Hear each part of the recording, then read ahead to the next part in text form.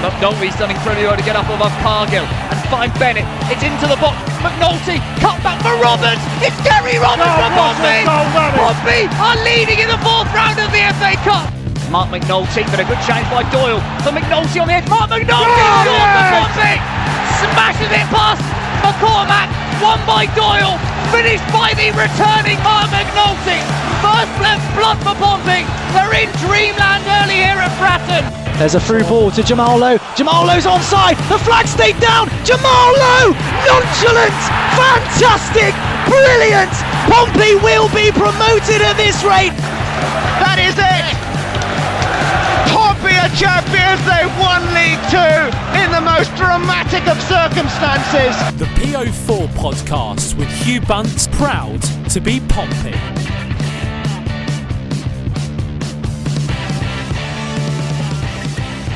Hi Pompey fans, and welcome to PO4 Forecast episode 153. Well, it's a few days away into the start of the season, but where do you think Pompey will end up? During the podcast today is Freddie Webb. How are you, Freddie? Oh, I'm not so bad, Hugh. It's nice to have you back from your bedridden state that you were over the past 2 weeks. My week was all right, just writing about all sorts, ranging from buses getting smashed up to blokes getting stuck in lifts. You know, that was my week so far before this. No more supermarket stories, and that's your speciality. No, not a lot of business. Some business stories, but no supermarket related ones. You know, just I mix it up with my writing, Hugh. You know me. That's it. It's no longer just opening times of supermarkets. You can tell about TikTok things and, you know, sort of like scams at checkouts and all kinds of stuff. You're really firing your way up the journalism ladder now, Freddie. I'm not doing bad enough for myself. I'm not doing bad enough for myself. Front page yesterday because of the bloke getting stuck in the lift, but there we are. Mate. Top work. Joining us well is Joff Taylor. How are you, Joff? You all right, mate? Yeah, I'm not doing too bad. Thanks. Thanks for having me back on. Really enjoyed being on last time. Yeah, good to be back. How are you guys doing? Yeah, well, mate, you and Fred did a great job last week. It was cool. I had a listen whilst I was in bed. I managed to catch COVID as well as having a tooth ripped out that went horribly wrong. So I had my face all swollen up on one side and infected. And then at the same time managed to catch COVID. And let's be honest, I'm a snowflake when I'm ill anyway. So having that combination of illnesses really just sent me to bed. So shout out Freddie for doing all the editing work as well. I know you sent it over to me at 3 a.m. Yeah, that didn't go well. Because some of it broke at one point, and I was just sat there at 3 a.m. before my shift at 7 a.m. thinking, "Oh, for God's sake!" You fancy doing the editing from now on every week, mate? Not every week. No, I'd have to have Adobe Premiere Pro for that. Audacity's horrendous, but I'm a bit broke, so I can't really afford Premiere Pro on top of everything else. I still pay for the Y-Scout after all. God's sake, I don't want to know how much money they've taken off me. You've got the Northern discount, I heard, though, haven't you? You're the only person I know who's able to pay monthly. I tried to sign up for that. I think they reverted it back to monthly because nobody paid for it in the new way that they did it. I don't know. Well, if I wasn't scrounging it off you, then, you know, I'll do that as well. But let's get into what we're going to do today. So first of all, we're going to talk about some of the incoming transfers that Pompey have had. Following from that, we're going to talk about some of the outgoings, Alex Bass. And then we're going to touch on some of the new additions coming in, some quite exciting breaking news that Pompey potentially going to sign someone tonight. So maybe when we're actually recording the podcast, we're going to have a signing happen at the same time. So Freddie's got his news alerts on. And then we put the question out to you guys and we said, it's time for our predictions. And we're going to go through the predictions of where we think Pompey are going to finish, any sort of dark horses for the league. Freddie wants to know who's going to get relegated. And we asked you what you think. We've got a poll out there as well. And hundreds of you got back to us within an hour or so. So that's appreciated. If you haven't voted on it and you're listening to this, it's still going to be open. So go and do that. And finally, it's back to a little bit of a regular sort of agenda, really, because we're going to be previewing the game on Saturday against Sheffield Wednesday. Right, boys? Let's get into it. It's quite action-packed, really. Let's start about our new centre-back, Michael Morrison, 34 years old. Signed on a 1-year contract from Reading, 29 appearances last season. An experienced player, Freddie, to help out at the back there, Danny Cowley said, with Haji Mnoga and some of the younger players we've got now in defence. What are your initial reaction to the signing of Morrison? Mixed, really. I think it's, on paper, it's a low-risk signing. I don't think there's there's much that's going to go wrong with this one. Obviously, vastly experienced, played over 100 games for Birmingham City and Reading in the Championship, so he's got an excellent CV at that point. Danny Cowley praised his ball playing skills, so he doesn't seem exactly to be a centre half who's not going to be comfortable when in possession and being pressed and so on. Obviously, the Sean Williams signing last season stung us a bit with older players coming in, because we looked at him on paper and thought, that's a reasonable signing. He's got some good passing metrics. And then we watched him play and we thought, wow, he dropped off a fair bit, injuries aside. But yeah, I don't think there's a lot that's going to go wrong. If Hadji's going to stay around the squad for another 6 months, having Morrison as a tutor, I think that's a great thing, even for him, just a 1 year deal. Again, yeah, but low risk, doesn't move the needle one way or the other, puts the squad depth better, which I've been saying about for a while. I wanted another right-footed centre half, and getting an option like that, and he was wanted by other Championship clubs as well. So he seemed like he was in demand somewhat. Freddie says other Championship clubs, Joff, like he's already assuming we're being promoted. So I don't know if that's a sneak preview there for later on in the show. But what are your feelings on the signing of Morrison? Yeah, I mean, you've heard it here first, right? We're going up. No, I think, yeah, I agree with Fred. Really experienced player. You know, he's played a lot of minutes over the past 7 or 8 seasons in the Championship. You know, that's he stayed relatively injury-free. I think he was out last season for a bit with a knee injury, but I think he played every game possible for Reading last season, which is, you know, still good at 34. And yeah, as kind of a mentor figure for Minoga and any other kind of young prospects we have coming through, it's kind of a perfect signing. Yeah, who's right-footed? We kind of earmarked that as a need for kind of depth in the podcast last week. But yeah, really solid. Also came out of nowhere. I think we had Terrell Thomas on loan, not on loan, on trial. Obviously, Cowley didn't fancy him, and there was no kind of huge rumours floating around, and this kind of came out of nowhere. So yeah, smart bit of business from us, I think. Yeah, and he's been a captain, isn't he, before? So he got those sort of intangibles and all that stuff you can't quantify. So Freddie's was, you know, raising his fist in the air because you can't put a number next to it. But for fuck's sake. I don't ignore everything that doesn't have a number next to it. I don't. You need both. I've always said you need both. I know. I'm just winding you up. Yeah, no, I think it's a decent signing. I'm pretty happy with that in that sense. You know, someone's going to audio grab this later on in the season in January when he's played an absolute shocker. Some Reading fans did say to me that his legs are sort of gone. Whether that means too much at this level in comparison to legs are gone in the Championship, I don't know. So we'll have to have a look at that. But again, it just depends how he play. I don't know if he's going to be great on the right side of a 3. I don't know what you think about that, Fred. I'm not so sure right side of a 3, because really on those wide centre-back roles, you've got to be incredibly athletic, or you've got to be incredibly positionally sound if you don't have enough pace behind you to cover those spots. There is some doubt. Obviously, at his age, it's very stereotypical to say, but Morrison might have those doubts around him. I think in a back 4, it seems fairly solid, and from the formations we've seen in friendlies and the signings come in, I think a back 4 is more of a realistic bet anyway. So I was thinking about moving on to signings going out, but I'm just going to quickly touch on Minoga quickly, because I was listening to the fans forum that's just finished as we're recording, so managed to time that okay. And Danny Cowley was saying that he thinks Hadji needs 30 plus games really to continue his development for what's good for him as well as what's good for us. So I'm sort of leaning the fact that, I don't know what you think, Joff, but that probably means he's probably going to go out on, I'll say probably again, out on loan for the season, or at least for 6 months. Yeah, I think that'd be a smart move. Now we've got someone else in.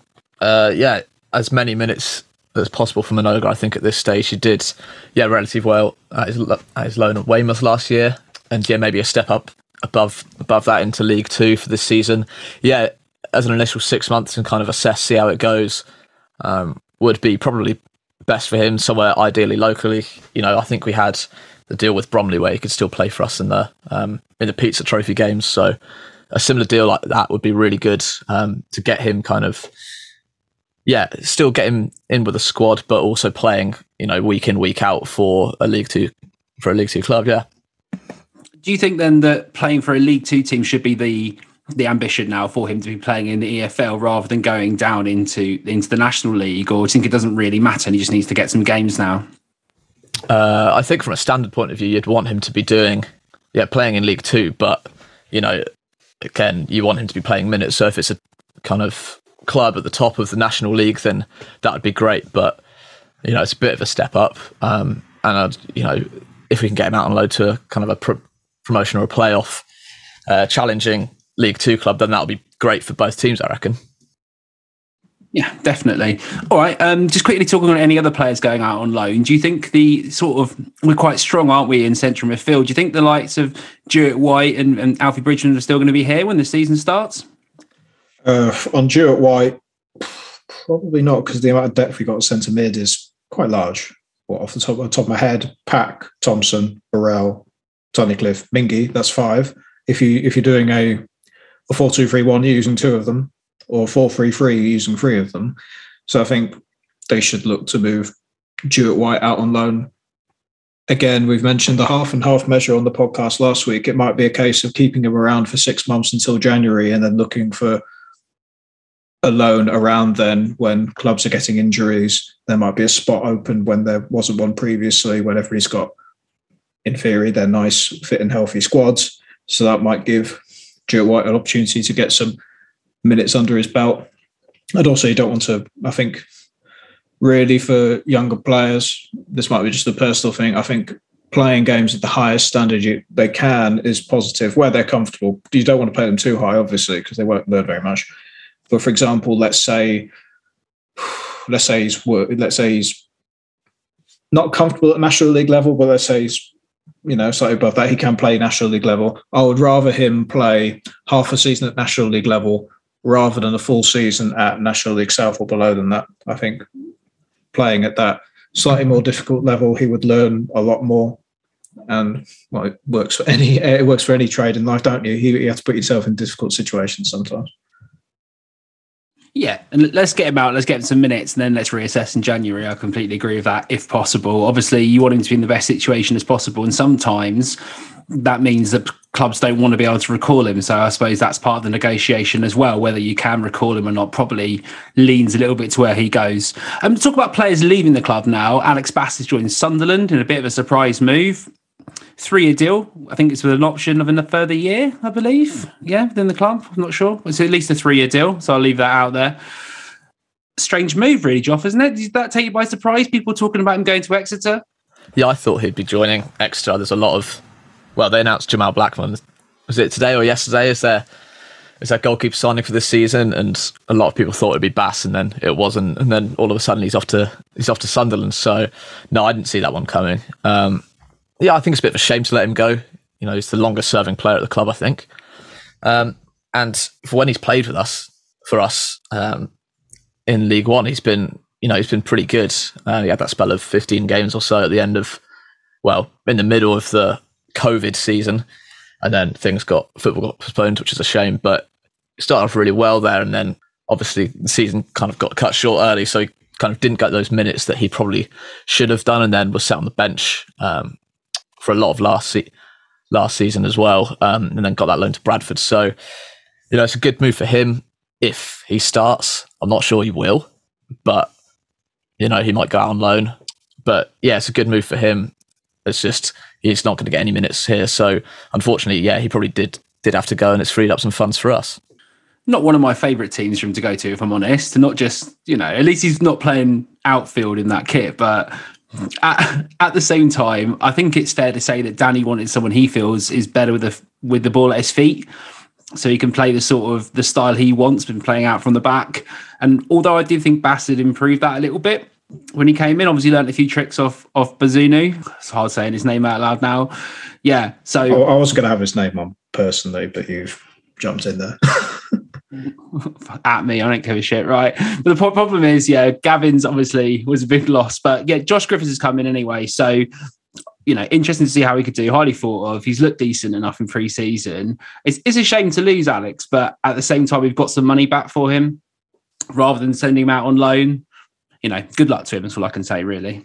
I still think the Sunderland move is a tiny bit strange. I immediately, when we heard the news that he wanted to move on and have a new challenge, we all thought, he's going to go somewhere for first team football. That's the main reason.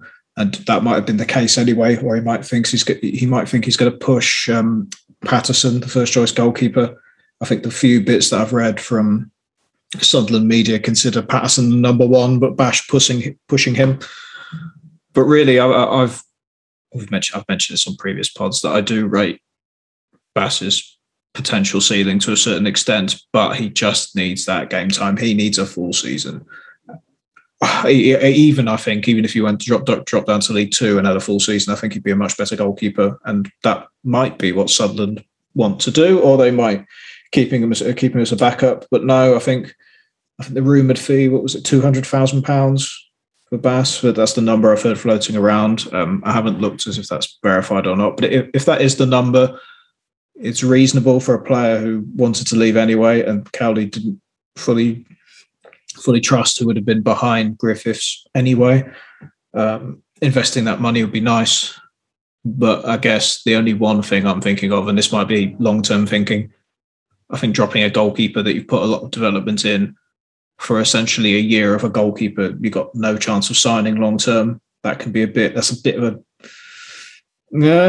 might just be me overthinking it really. But no, I think I wish Bass the best of luck, and I hope that he actually does get the opportunities he needs, because that will make him reach the potential that I think he has anyway. Yeah, absolutely. So just moving on from the money we got in from Bass and... sorry to bother you, Hugh. Portsmouth Football Club notification, they've told us not to go to bed. So something's probably happening soon. Well, that's a good segue. They've just announced him. Oh, that is a good segue then, because I was just about to say, and using that money to invest from the Bass signing, maybe that's helped us with the loan fee, and it looks like it has. So stop me if I'm wrong on the actual contractual terms, but I believe it's Dane Scarlett signed from Tottenham on a year-season loan. We'll have a look, lads, have a little look and see if there's any more details on that as we carry on. I reached out to Lennon Bradigan, who's been on the podcast before. He covers Spurs Academy. I just asked him for some sort of highlights and what he thinks of him. His little quick review, which is just a few DMs we exchanged over Twitter. He said to me, he's a quick centre forward with great movement off the ball. He's got great hold up play. He's a very good finisher inside the box. He had a great 2021 season, but he didn't feature a lot for the academy sides a lot of last season because he was with the first team, which shows how much Spurs value him. Obviously, he was involved in the England under-19s. He went on to win the Euros as well. And he's also a prodigy wonder kid on FIFA, which is where some people are picking up on. Initial reactions, Freddie Webb, please, on the new signing of Pompey's new striker. Well, I didn't see it coming. I heard about the Scarlet news about 2 hours ago before this show, and all of a sudden it's happened. So it might have moved fairly quickly. I've had a quick look at Wyscout on his stats. Basically, from the collated games, there were 10 appearances. Obviously, played a bit at England under-19 level. For some reason, Wyscout only had the qualifying games on that stats list. I can't remember off the top of my head if he played in that tournament where England won. I think, Joff, do you know that at all? Because I vaguely remember hearing his name somewhere. Sorry, what was that? I was just checking my phone.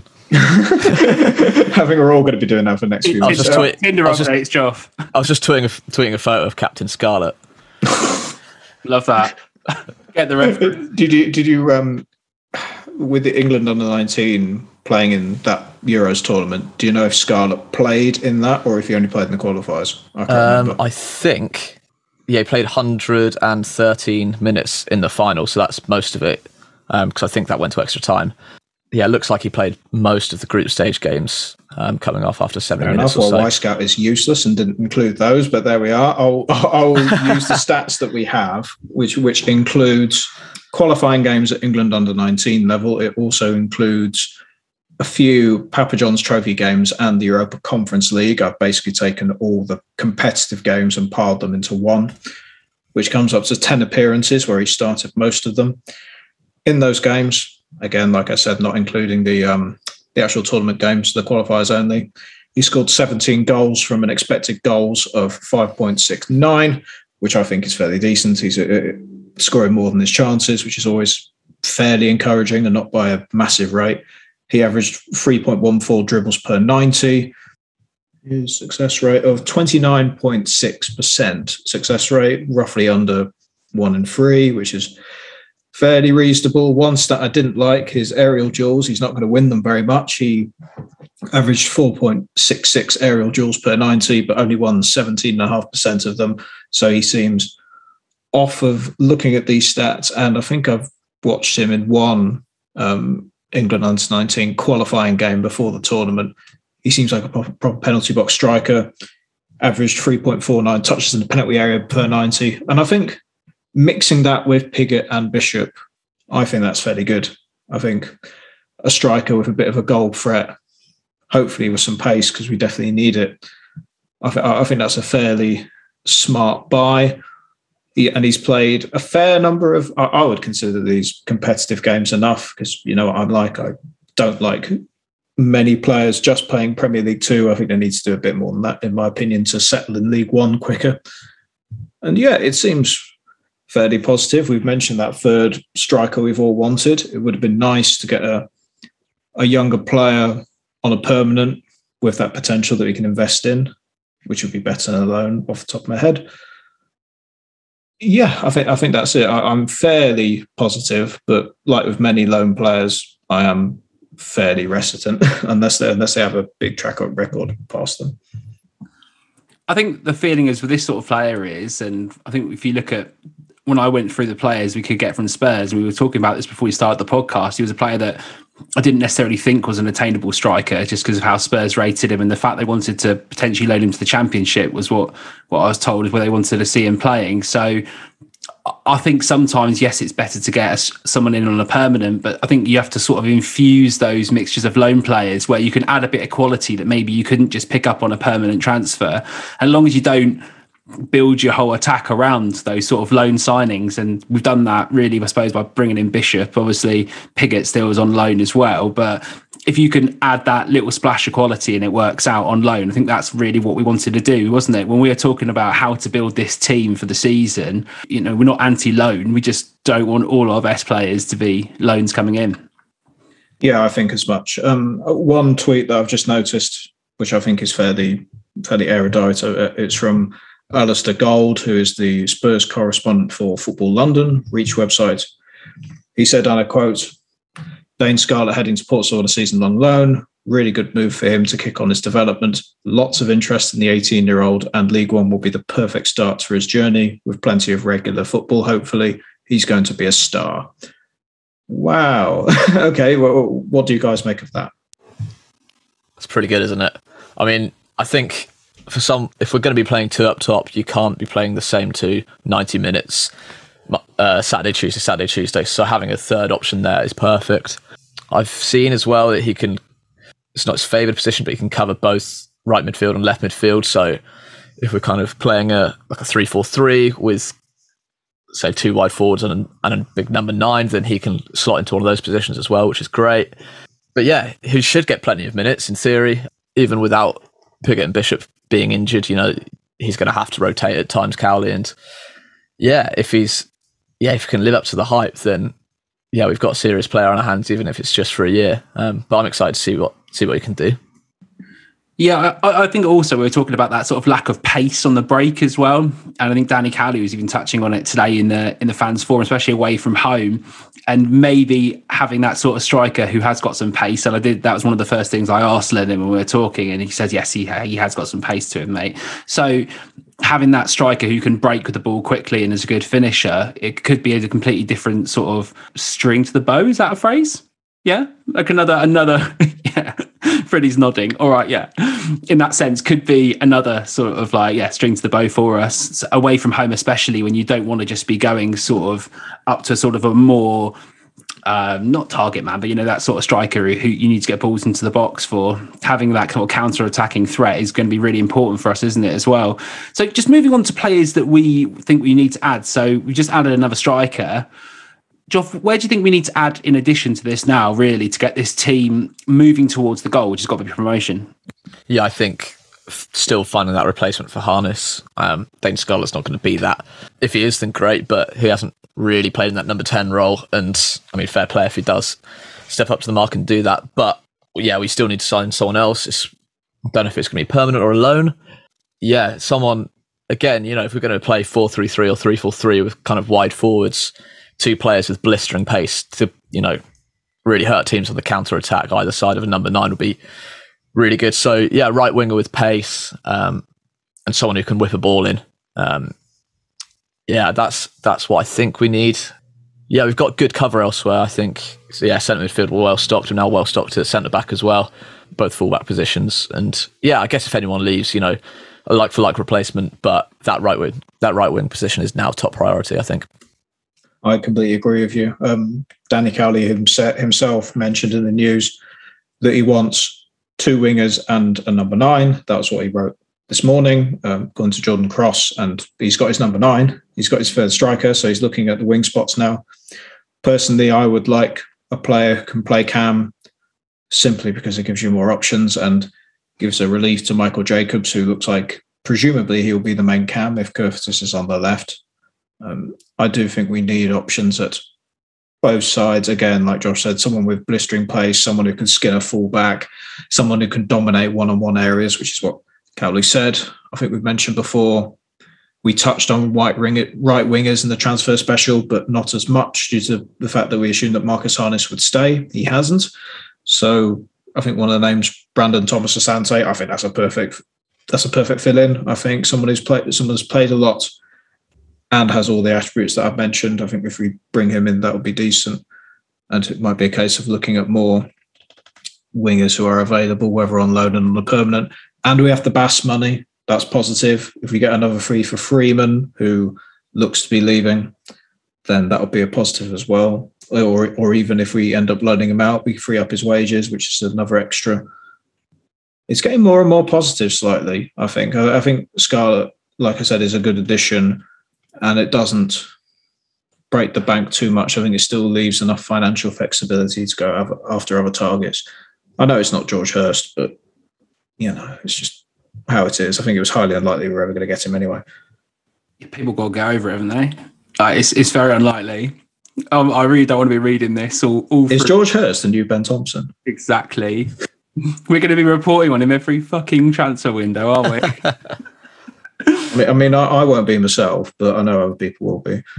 Yeah, exactly. I know Andy will be banging on about it the whole time. He's just going to be, he's got his George Hurst shirt that he wears out on first dates, so he's going to be gutted if he has to get that reprinted, really, isn't he? So he's invested the money in it, 55 quid or whatever it was for a knockoff Sports Direct shirt. So he wants to get his money out of it, really, doesn't he? Talking about shirts, Pompey is set to release the third kit. I think it was Friday, they said on the fans forum. Danny Cowley wouldn't actually let on anything about it, apart from it looks, kind of smart or something. Like, didn't sound like he liked it at all. So not that I really care that much, as long as it's not some offensive colour. But I know Freddie's been pining for a yellow shirt, so fingers crossed that comes out, right, Fred? Have I? I'm not really that. Like I mentioned last week, I'm not entirely fussed about kits. I think the only kit thing that I don't like is I don't like red and white stripes, obviously. And I'm not the biggest fan of, those fluorescent neon, like green, that green colour. Yeah, the high vis colour that I don't like. I don't really like that either. But aside from that, fairly easy going. Yeah, exactly. Yeah, well, that's or looking as if instead of playing football, you're paving the M25 instead. Exactly. So if that's all you cared about on the podcast, we've now covered it. Third kit, tick. Joff, didn't you say that the third kit was like Marmite? Because you said that you may have seen some bits. I have seen the third kit, and I can confirm it's grim.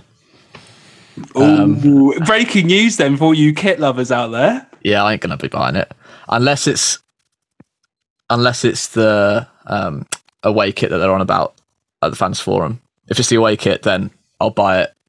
But yeah, for what I think the third kit is, I ain't a fan. What name are you getting on the back of the shirt if you buy it?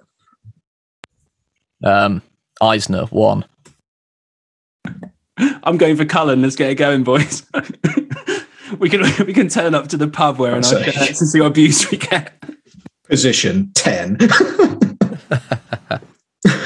Have you guys seen this tweet that a Pompey fan has done just as before the Dane Scarlett news broke? He's done himself in. Sorry, David Kemp at PFC Dave 1898 on Twitter. he tweeted before the news, if Dane Scarlett signs for us, I'll get a picture of Eric Eisner's face tattooed on my thigh. Solid effort. Is he just going to join the list of people where that's never going to happen? He's going to sit next to Jake Smith. Where's that Sean Raggett tattoo, mate? I'm still pining for that.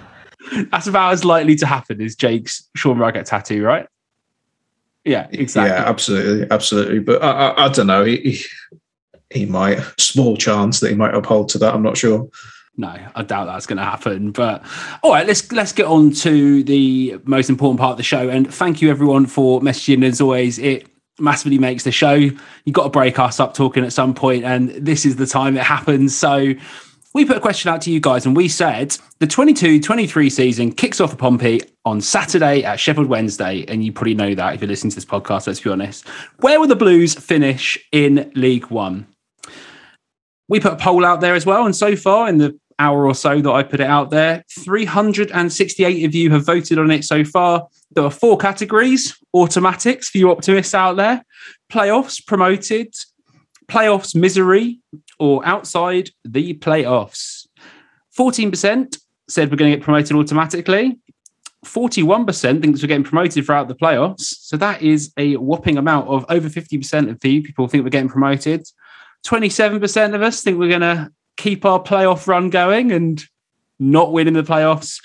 And only 18% of people think we are going to finish outside of the playoffs.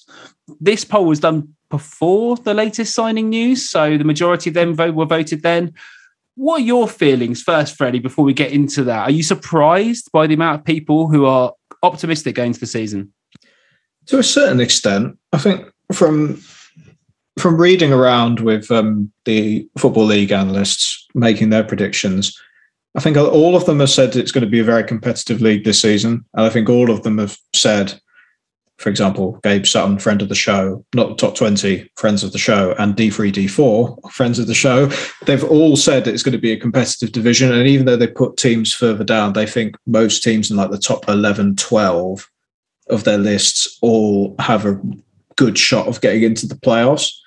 Automatic promotion, different matter. But again, it's going to be highly competitive at least. So I think the recent transfer news has made things a bit more positive. So I guess that's why a lot of Pompey fans think promotion is on the cards, which I think is reasonable. But personally, I still think I need a tiny bit more out of this squad. I think a few more transfers need to be done. And we've mentioned the wing spots. And if that's done, then it solves the depth issue. And it solves looking at the starting 11, who's going to play where as well. So I think at the moment, we're just outside the playoffs, but it could get even better. If you had to make me do a prediction now, which I will, I'll say 9th place. Joff, how are you feeling on Freddie's prediction? Did he just take the words out your mouth, or are you feeling differently? I'm feeling slightly differently. I exercised my right to vote in the poll, and I voted for playoffs misery. I think we'll make it, and then it'll be a classic us. But I think we'll sneak it. A lot of other clubs kind of in that top 11, 12 that's been kind of touted to finish anywhere in that top half really. Haven't done all their business just like us yet. I think that's kind of key to remember this. Now the Premier League clubs have returned from their kind of respective tours around the world to make all that shirt sales money, though that loan market's starting to open up. We've seen it now with Scarlett, and hopefully we can get a couple more players in and make some smart signings. But no, I think optimistically, I think we'll finish in the playoffs. Hopefully get automatic, but I think with the amount other clubs are spending, I don't think that's realistic. But I think this could be the season where we finish in the playoffs again and then see what happens. You're going to put a number to it, Joff, a position?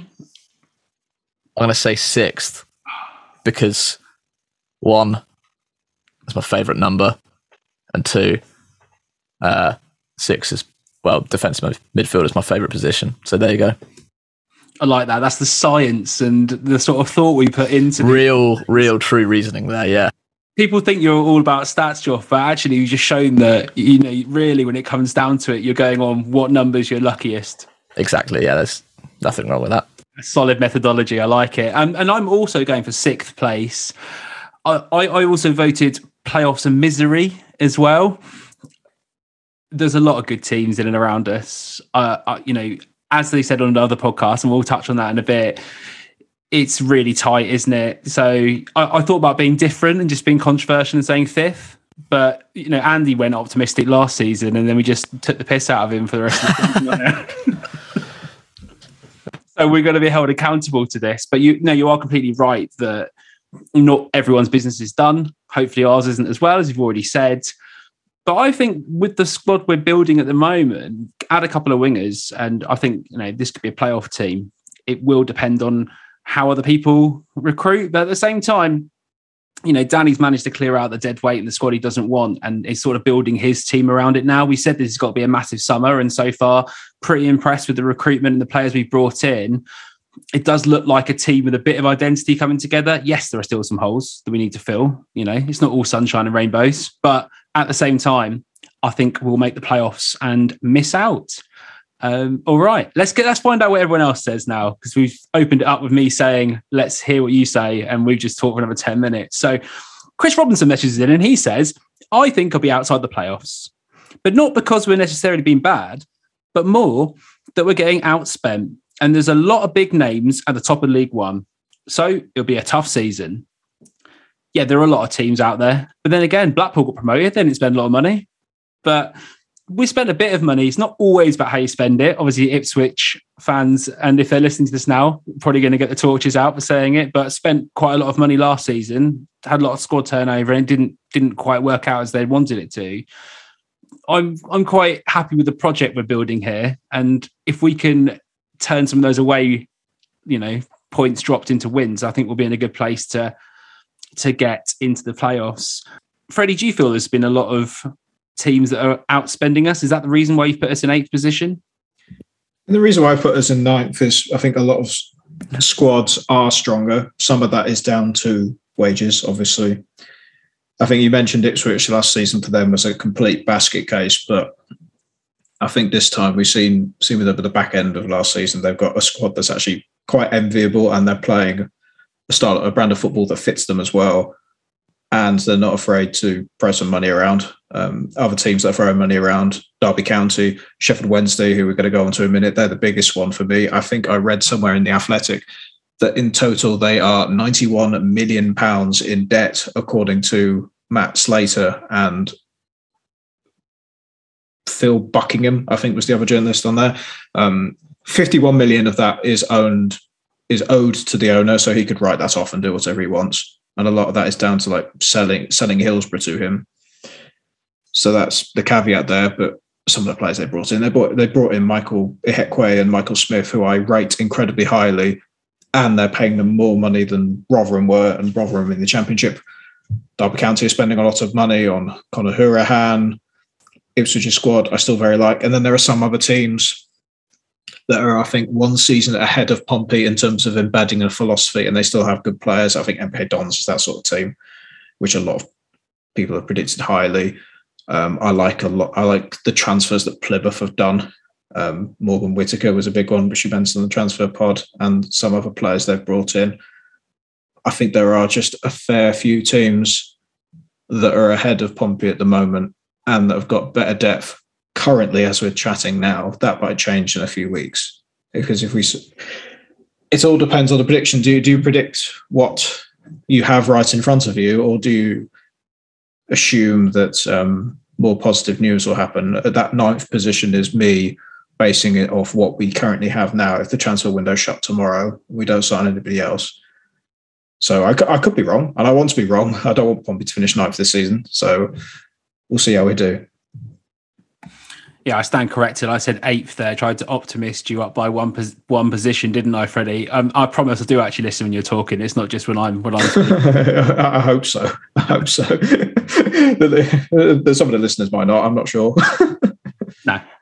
Everyone's listening, Fred. Graham messages in and he says, I can't wait to Saturday morning when I listen to the podcast. Thanks, Graham. I can't wait till 3 p.m. when I follow the game. For my first game at Fratton Park will be Bristol Rovers, as I'm in France from Tuesday. Wednesday nil, Pompey 1. My first game I'll remember at Fratton is 1970, which was a 1-0 win too. from Plymouth, Graham.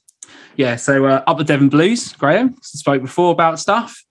Look, if we get a win away at Wednesday, I think we can actually say that's a really good start. And we'll come on to that a little bit later on in the podcast. I don't want to dwell on that too much, but obviously we had quite a weak start to the season in the teams we faced, and that sort of gave us a little bit of hope, only to be brought crashing back down to earth, and we played stronger teams. So, appreciate it, Graham.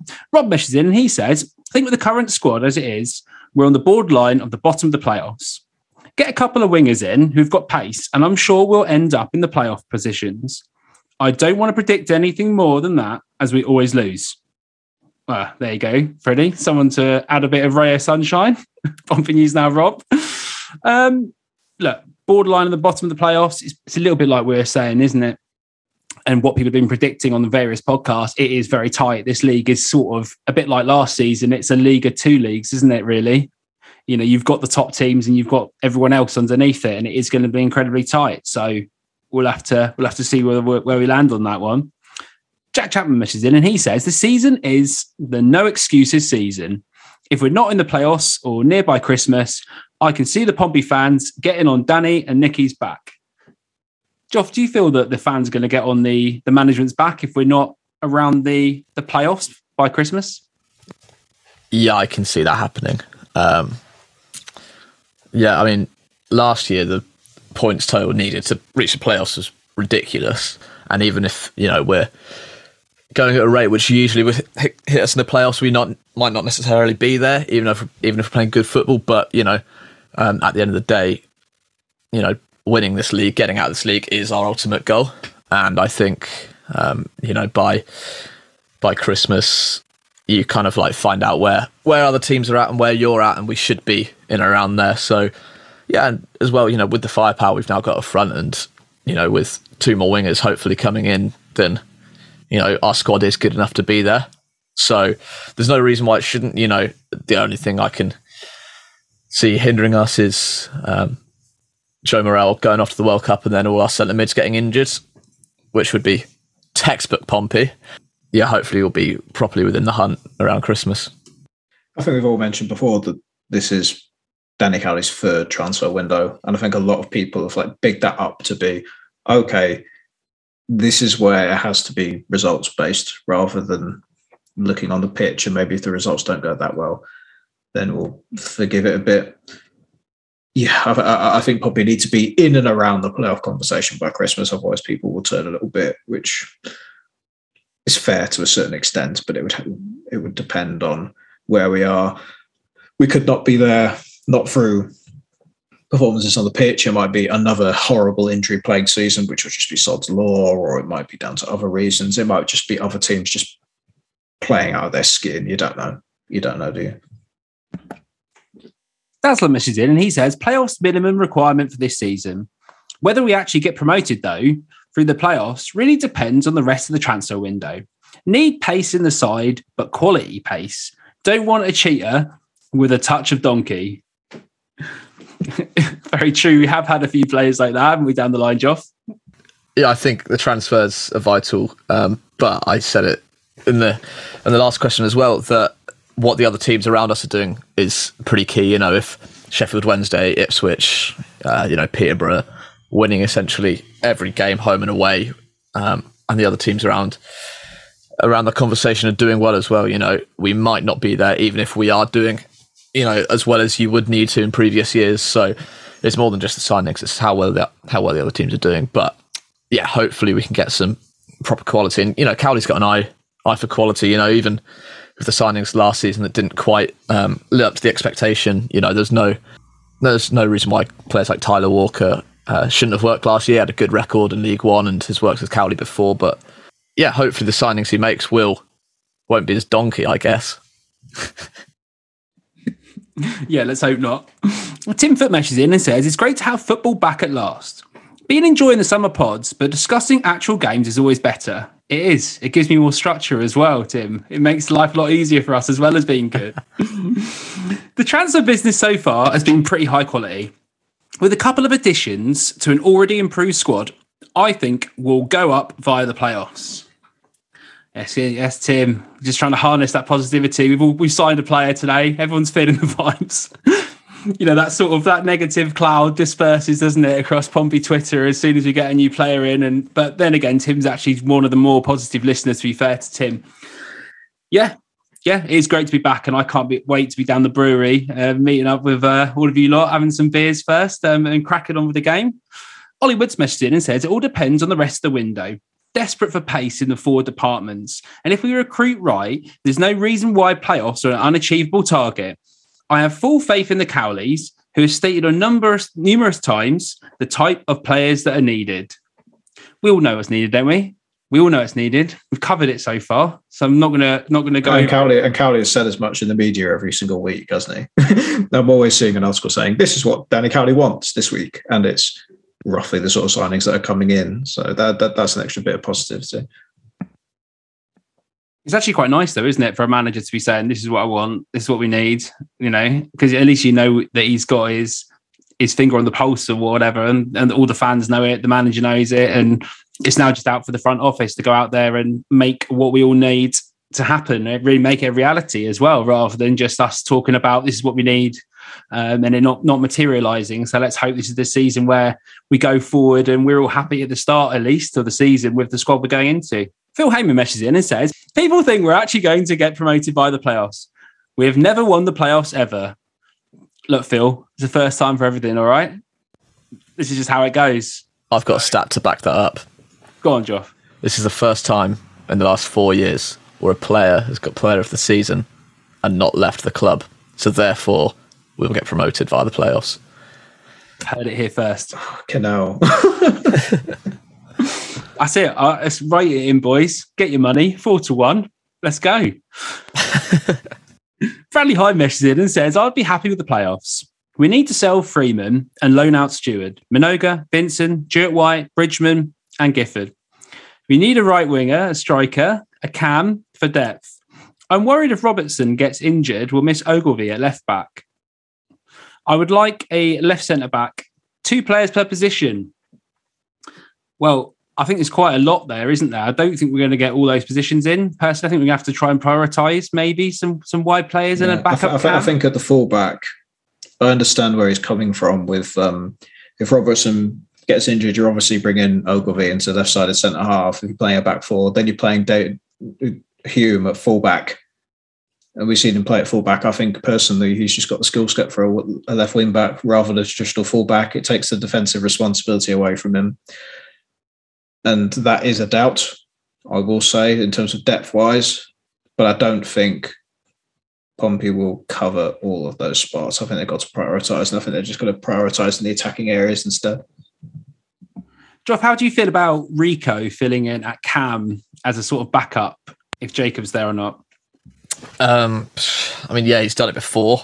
I'd rather, depending on the opposition, play with this kind of 3-man midfield, say Pack, Morel, Thompson, and play with Curtis and Rico out wide with only one striker, or push maybe Tunnicliffe up into that role. Yeah, he did really well going forward right at the start of this season. I know he was in a kind of a 2 with Sean Williams, but yeah, I'd rather he stick out wide where he can kind of either cut in if he's playing on the right, or take a defender on if he's playing on the left and whip a ball in. You know, he's done the job before, but he's definitely suited to kind of being more out wide, I think. Yeah, agreed. John English messages in and says, it's difficult to say at this stage. I do feel we've got a better team now than last year. Agreed. If we do get a pacey winger in brackets that can cross a ball, we might have a chance to go up. What do you guys feel is missing, and who or whom should fill the gap? These wingers do need to be able to cross a ball, don't they? Not just have pace, but be able to put a ball in the box. I think when you've got Bishop and Piggott up front as well, who do need a bit of service in the middle, that is probably, would you say, the most concerning things, Lance, that we haven't maybe added to this squad so far? I think for the wide areas, absolutely. And also consider the fact that we still don't know what's going to happen with Ronan Curtis. There's still transfer speculation that he might leave. So that position isn't completely filled in. And behind the left wing spot, you've got Hackett, presumably. That should be if you're playing Jacobs at cam, which I think most people will do if you're playing a one up front system anyway. And Curtis is more of an inside forward rather than a winger. So if you're playing Bishop and Pickett up front, for example, I think I'd much rather have a traditional winger out there, just in terms of a little bit of scheme fit. So yeah, there are gaps. There are gaps. I'm not sure what you guys think if Curtis gets sold. I'm not sure how long he's got left in his contract. I'll have to look that up actually. But what are your opinions on Curtis leaving or not leaving? I think ideally we'd have cashed in on him a couple of summers ago when he was at the kind of peak of his value.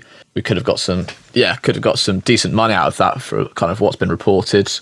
I remember Leeds were after him. My dad's a Leeds fan, and he was like, "Oh, yeah, apparently we're after your lad Ronan Curtis." I was like, "Cool, take the money." Yeah, I don't know how long he's got left on his contract. If it's a year left from. Just double checked. According to Transfermarkt, it is 1 year left. So yeah, his value's going to be diminished. So again, it might be worth getting him out now, which would be a shame. He served the club really, really well. But if he does go, we need to get some replacements quickly. I think we can maximise the loan market there. Kind of younger players can tend to be kind of a bit more raw, a bit more explosive, have that pace. Sometimes not the finished products, but with a year under Danny Cowley, you can see what he's done with players like Smith Rowe, where they can really develop. So hopefully, if Curtis goes, we can get some real value there. But someone who can play, someone who's primarily a winger but can play across that front three if we choose to switch it up and do like a 3-4-1-2 with a 10, someone who can slot in there if Jacobs is injured, or any of that front three positions would be ideal, really, I think. Freddie, utilising the loan market, you look like someone shat on you at that moment. Your face was a picture. I don't mind the loan market. I just don't want Pompey to overuse it like last season, because it leaves you in a pinch long term if you miss. And also, I just think, why would you develop other clubs' players rather than develop your own? I think if you are going to sell Curtis, you could reinvest it into another winger who's a bit younger, who's got potential ahead of him, who you can, if Pompey miss, you could sell him or do other things like a Thomas Asante, like some other player. Even if you go a bit mental and try and get Anthony Scully from Lincoln City or something along those lines. I just think building a squad, I've always preferred, this might just be me anyway, building a squad, you just look at opponent players and you only go for the loan market if you are financially strapped for a few key areas. Like I think with the third striker, I don't mind going for the loan market in that instance if Cowley's looking around and doesn't see a young striker with ceiling who is better. So it swings and roundabouts. So I just don't. I think sometimes Pompey can fall into the gap of prioritising that too much. Yeah, I think you're right in the sense that we shouldn't rely on it too much. And as well, if Curtis does go, then he needs to be replaced permanently with a permanent. Well, it needs to be replaced with a permanent signing. But as things stand, I think a loan player would complement it. And I don't know how much money we've got in the bank from letting big wages go and the sale of Bass and potentially Freeman as well. But there is scope to kind of get find that harness replacement and then get that loan player in that can kind of, bring that extra quality, if you will. Yeah, and if you want to find out about any more players that we suggested for that position, go back, if you haven't already, listen to the Strikers and Midfielders podcast with Gabe Sutton we did, because we did a load on that. So we won't go into too many more options because we've already done it. But Josh Lish messaged in and he says, currently outside the playoffs, need to ask this question on September the 2nd. Could do it again, I suppose. Like how we recruited in the main, round pegs in round holes, but there are obvious weaknesses to fill. Aspiration? Be a genuine contender for the playoffs. I think we need to be at least a contender, like a tight contender. You say we need to be getting in the playoffs maybe to make the season a success. Would you think the season would be a success if we get into the playoffs? I mean, obviously you want to get promoted, but I don't think anyone's going to be, kicking and screaming if we come 6th, are they, or 5th? I think that's acceptable if you get in the playoffs. We know the playoffs is a lottery, and historically, even though it doesn't play into what may or may happen in the future, there is that instance of, oh God, Pompey in the playoffs again. So that means that automatically it's all going to go wrong, obviously. But no, getting in the actual playoffs will prove that the squad is competitive enough long term, which would be nice. If we miss the playoffs, it depends, I think, how we miss. if we're like last season, we're off the pace by a fair bit, and there's a month left, and we're nowhere near it. That's frustrating because we haven't really gone anywhere, even if the league's a bit more competitive. So no, I think there will be a fine margin this season from what is successful or not, which is harsh but fair in my opinion. Glenn messages in and says, question for the podcast. Does anyone know if we did offer Harness a new deal to try and keep him longer? Absolutely no idea. No idea either. Did ask Eric Eisner in that interview we had at Fratton Park whether he was going to let him go for free or not re-sign him, and he said absolutely not. Well, technically he didn't. No. Exactly. That was the one concern we had, to make sure we didn't lose the asset for nothing, which is what we didn't do. So that's fine, but absolutely no idea. And I don't think that information is probably going to come public for a while, to be honest, if it does at all. Div3 Eternal, see where he's coming from here, says, seen this before, finishing 9th. Well, Freddie, there's a man there from your heart. Div3 Eternal. I was more positive with the 9th finish than he was. I put some caveats in at least.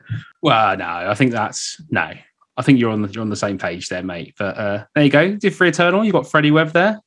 2 peas in a pod. Pombi X Nose messaged in and says, number 1, I believe the EFL have confirmed that clubs are permitted to make 5 subs over 3 opportunities in league games.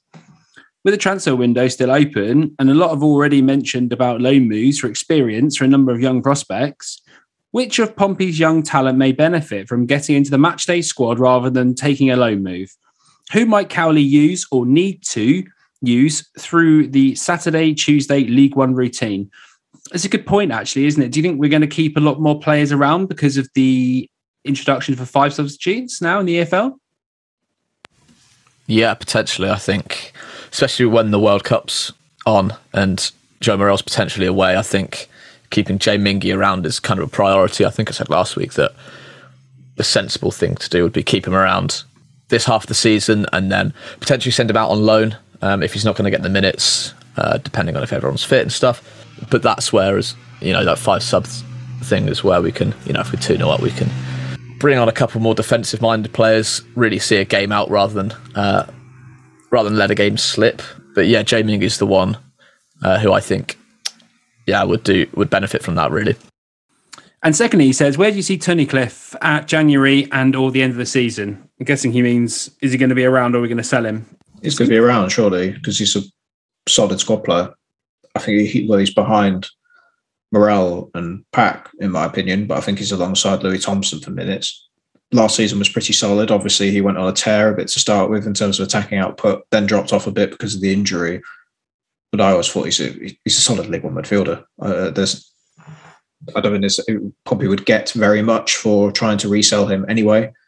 So I think it's just the sort of player that you just keep for the contract term. If you want to re-sign him, fine. If not, you rotate and find somebody else.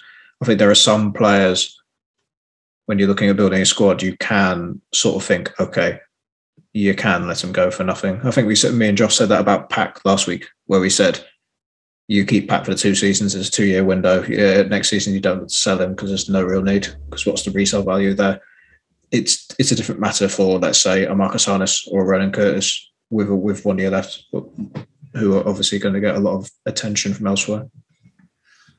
And finally, Matt messaged in and he says, winning the playoffs, mate. The PO forecast going on a mad one in Wembley. Come May, mate. I'm telling you.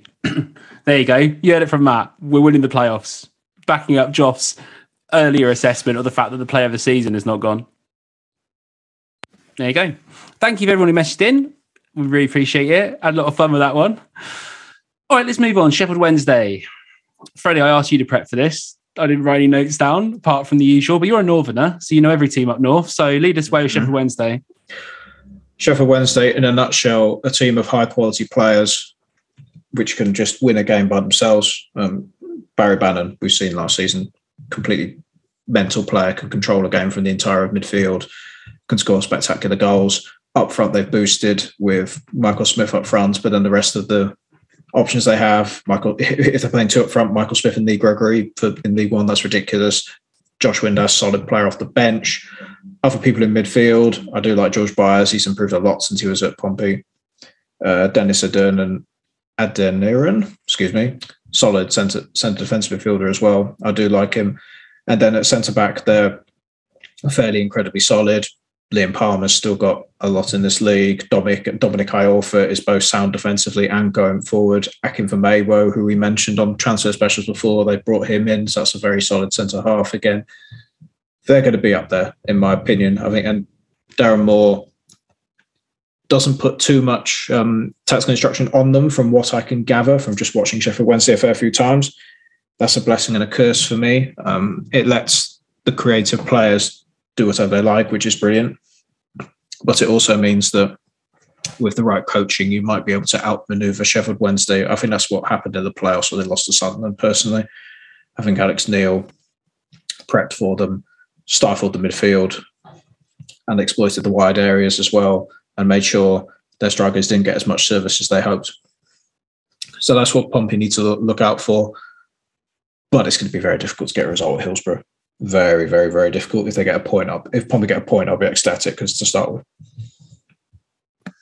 Joff, how do you think we're going to line up against Wednesday? There's what I think and then what I want. I had here written down they've been in pre-season. I think they've been playing a 3-4-1-2 with autocorrectors spell it as banana, but Bannon as the link player. So with that in mind, I'd go for a 4-3-3. And excuse the pun, I'd pack the midfield with Pack, Thompson, and I guess any other of Tunnicliffe, Mingy. I don't think Morell's going to be fit for this game. Maybe that looks like. I think that could be a Thompson game. I think you could let Thompson or Pack sit on Barry Bannon or try to. And bulk it out with Tunnicliffe and Thompson, or even Mingy if you want a bit more creativity there. Yeah, I think that would be the way to go. I'm not sure what Danny Cowley would do. I think it'll be a 4-3-3 with that in mind. Maybe Curtis on the right, Jacobs on the left, and someone either Pig or Bishop up top through the middle. I think we'll do very well to get a point there. Rafty at right back, do you think? Who's a bit more solid, and then I think left back. Yeah, he's got that experience. I think for a season opener away at Hillsborough, you've got to go with the experience. Hopefully, Raggett's back as well. I think he's been. Cowley mentioned that he hasn't been playing that much pre-season, but if the season was to start tomorrow, he'd play him. So he's just resting him for like a nick back, essentially. Good. Yeah, I know that he got a few minutes against Barnet in the Pompey 11. So that's good to see. And then Ogilvie and Robertson. Filling out the rest of the team. So, I think, we do well to get a point. We played well against them at Fratton Park in the 0-0 in the Sky televised game. And then last day of the season, we got smashed 4-1 after that George Hurst opener. But I've optimistically said a really, really boring 0-0 to really please the travelling fans who've got to get around train strikes on the opening day of the season. But I think we'll stifle them out into a 0-0. That's the only reason why I'm not going. All right, lads, we've got a minute left, so then I've got to fuck off. So let's go for this. Score prediction times. Freddie Webb, what is your score prediction for the game? 2-2 draw. Michael Smith to score a brace for Sheffield Wednesday, but scoring for Pompey, I'm going to go with Marlon Pack and Colby Bishop. And I'm going to go for a 1-1 draw to round off the drawing results that you can go out there for. Take note, people. And I'm going to go with a goal from Colby Bishop and a goal for Wednesday. Who's going to score? Smith. It has to be, doesn't it? Why not? Just to rub it in with the Pompey curse. All right, lads. Thank you for today. It's been awesome. Joff, thanks for coming on the podcast. Thanks very much for having me. Pleasure to be back. No, nice one. Freddie, thanks for the podcast. No worries at all, mate. I'm enjoying this still and can't wait for the season to start. Yeah, massively, mate. And Andy, we wish you well because you busted his foot in the jungles of Australia. He was chasing those poisonous frogs, wasn't he? Yeah, apparently he was scared by a frog and tripped over and he's busted his foot. It's swollen up massively. So we do wish you well, mate. I mean, quite funny because I was like, he's bragging about being in Australia, enjoying the sunshine and all that malarkey. And then he's just, got scared by a frog and fallen over. So calm as a bitch. But until next time, play up Pompey. You have been listening to the PO Forecast for Pompey News Now. Available on SoundCloud, Spotify and Apple Podcasts. Follow PO Forecast and Pompey News Now on Twitter for more information. And there is the full-time whistle.